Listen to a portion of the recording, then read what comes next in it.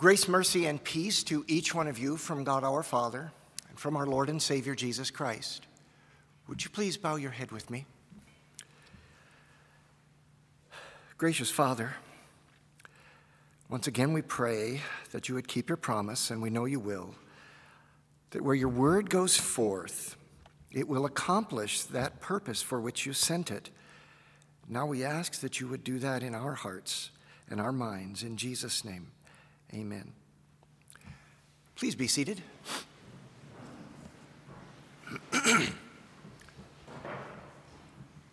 Our Bible passage for this morning is found in Genesis chapter 2, verses 18 through 25. And though verses 19 and 20 are not found in your bulletin, we're going to go ahead and read that anyway because it provides context for what comes after it. So we begin with verse 18. And the Lord God said, "It is not good that man should be alone." Let's stop there for just a second, shall we? Have there ever been truer words than these? It is not good for man to be alone. Maybe you have sensed it. Maybe you've sensed it deeply a time or two. Perhaps you're the only one in the room at a time or two, and you're the only one in the room. Everybody is talking to each other, and you're the only one nobody is talking to. I've had that happen. I don't know if that says something about me, but I've had that happen a lot of times. Seems like. Or maybe you've been in a situation where you're the only person around who believes what you believe. Maybe you're the only person who acts like you do. Maybe that's why they don't talk to me. I don't know. I'm the only guy that acts like I do. I don't know. But maybe. But you can attest, I'm sure, just about every one of us, the truth of that statement. It is not good for man to be alone. Now that's a general truth spoken by God, but it's also especially true in this passage for Adam. And we continue, God says this, "I will make a helper suitable for him," or comparable to him, our passage in our bulletin says. Now you say, somebody might say this anyway, hold on just a minute, because God also created everything, and then he said, "Behold, it is good." And when he created man and woman, he said, "Behold, it is very good." Why did he say in this case it is not good for man to be alone? Well, of course, he hadn't created Eve yet. That's what it is that's not good. But why didn't he specifically create them at the same time? Well, I think it's because he wanted to teach Adam something here. I wanted to teach him actually several lessons. One, mankind is different than all the animals. Secondly, how precious it is to have a spouse. And thirdly, teach him something about God himself, that God really will provide. And so we go on, and now we're going to read those passages that are not printed in your bulletin. "It is not good that man should be alone. I will make a helper comparable to him." And God says, oops, I've lost my place. Hold on a second. I've got to find those passages. Let's see here. Here we go. "Now the Lord God had formed out of the ground all the wild animals and all the birds in the sky, and he brought them to the man to see what he would name them. And whatever the man called each living creature, that was its name." Why put that passage in there? Why stick this in there in the part about the man not having a wife? And it's not good for man to be alone. And so why all of a sudden go to the animals then? Well, there's the lesson that God wants to teach Adam. And first off, let me say this, all right? Isaiah chapter 65 says, "Before they will call, I will answer." This passage right here is illustrative of that fact. Before they call, I will answer. Adam doesn't even know yet that he's a lonely guy. And God is going to make a helper comparable to him, right? Someone suitable for him. And so before he creates Eve, he wants to teach Adam, first off, that he will provide God will provide. But secondly, the uniqueness of humankind. And so God brings all of the animals to Adam. And Adam names them. Isn't this interesting that he really does give authority over human beings, over the earth? Because whatever Adam named them, that's what they were named. It wasn't God that named the animals, it was Adam. And you can just see this living object lesson as it takes place. The animals come, and here are the cattle, and he sees a cow and a bull, and he names them. And here come the elephants, male and female. Here comes the cats, male and female. How long do you suppose it took before Adam realized, I'm the only one of my kind? I am a lonely guy, you know? How long do you suppose? I bet it wasn't very long before he began to realize he's the only one of the humankind.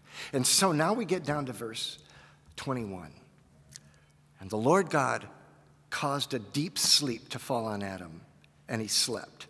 And he took one of his ribs and closed up the flesh in its place. Then the rib which the Lord God had taken from man, he made into a woman, and he brought her to the man. And Adam said, this is now bone of my bones and flesh of my flesh. She shall be called woman because she was taken out of man. I got to say this for the guys in here who have all sweated, had those anxiety-filled moments, wondering if somebody is going to go out with you if you ask them out. This is an easy way to find a wife, don't you think? You go to sleep, you wake up, and there she is. And it's a lot better than the way I tried it. But the Lord gave me a good one anyway, so. For some, so here's my point here, okay? For some people, it is easy to find the right mate. For others, it is exceedingly difficult and hard. But marriage is God's plan, isn't it? That's what he says. Therefore, a man shall leave his father and mother and be joined to his wife, and they shall become one flesh. Let's stop again for just a minute, shall we? Because marriage is God's idea, and he says it right here. The very beginning, he establishes marriage between a man and a woman. Many of you are not yet married, and God willing, you will be one day. I'd just like to offer a word of advice, and that is that you should know ahead of time at least some of the characteristics that you're looking for in a mate.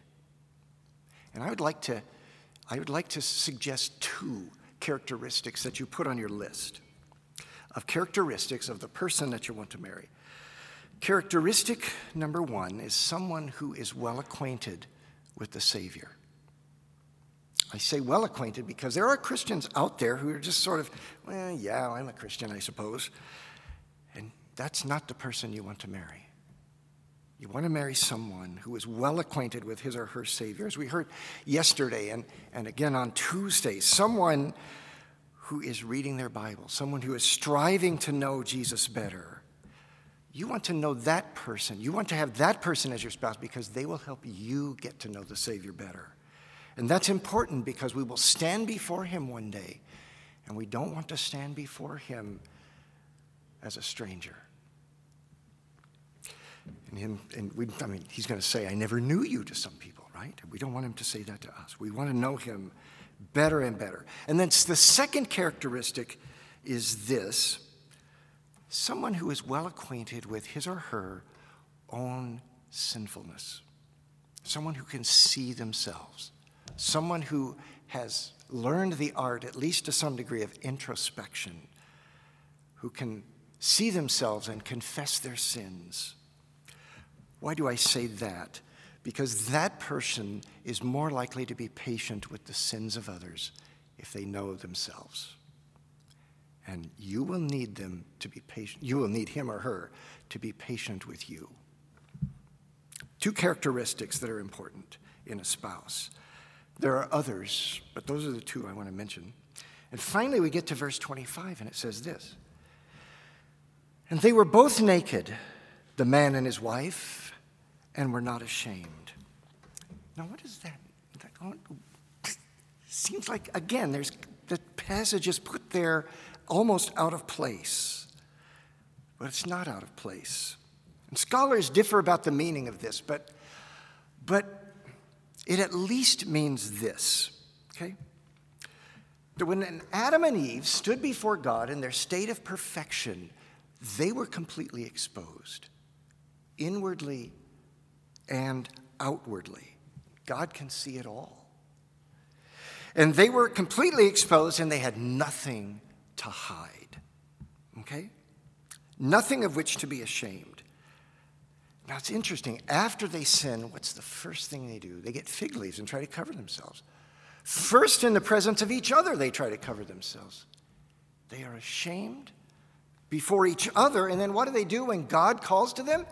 They try and hide from God. They're hiding themselves.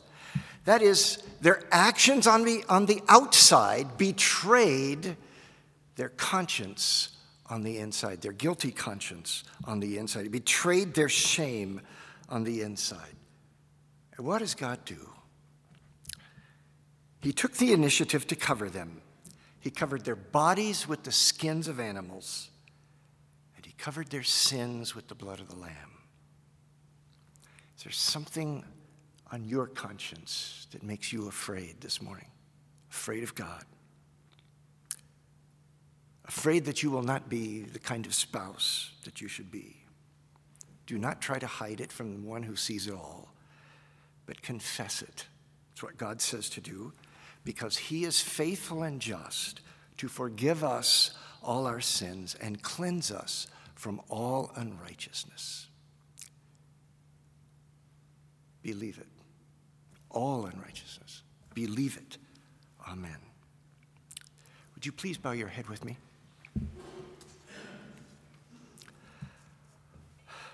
Gracious Father,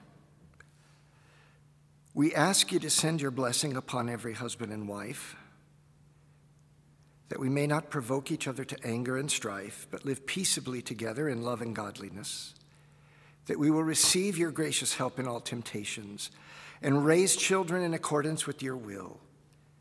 Grant that all of us might walk before you in purity and holiness, put our trust in you, and lead such lives on earth that in the world to come we will have everlasting life. Through your Son, Jesus Christ our Lord. Amen. We also have a special prayer this morning that we want to pray, because Wanda Hull's father, one of the people in housekeeping, her father passed away, and we'd like to have a prayer for the whole family. Would you please bow your head with me? Lord God, our Heavenly Father, we come before you on behalf of Wanda and Pat Hull and their family.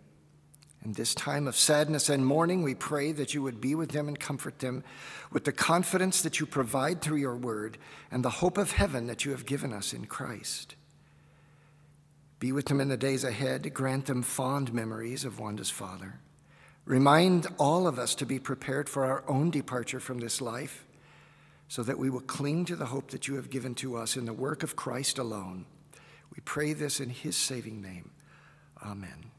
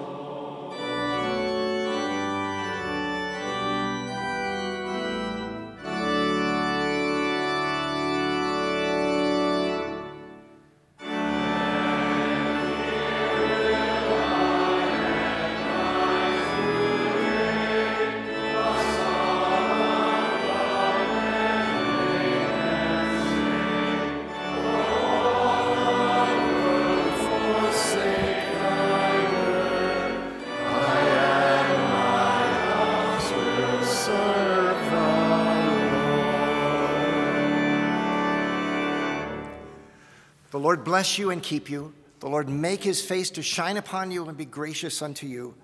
The Lord lift up his countenance upon you and give you his peace. Amen.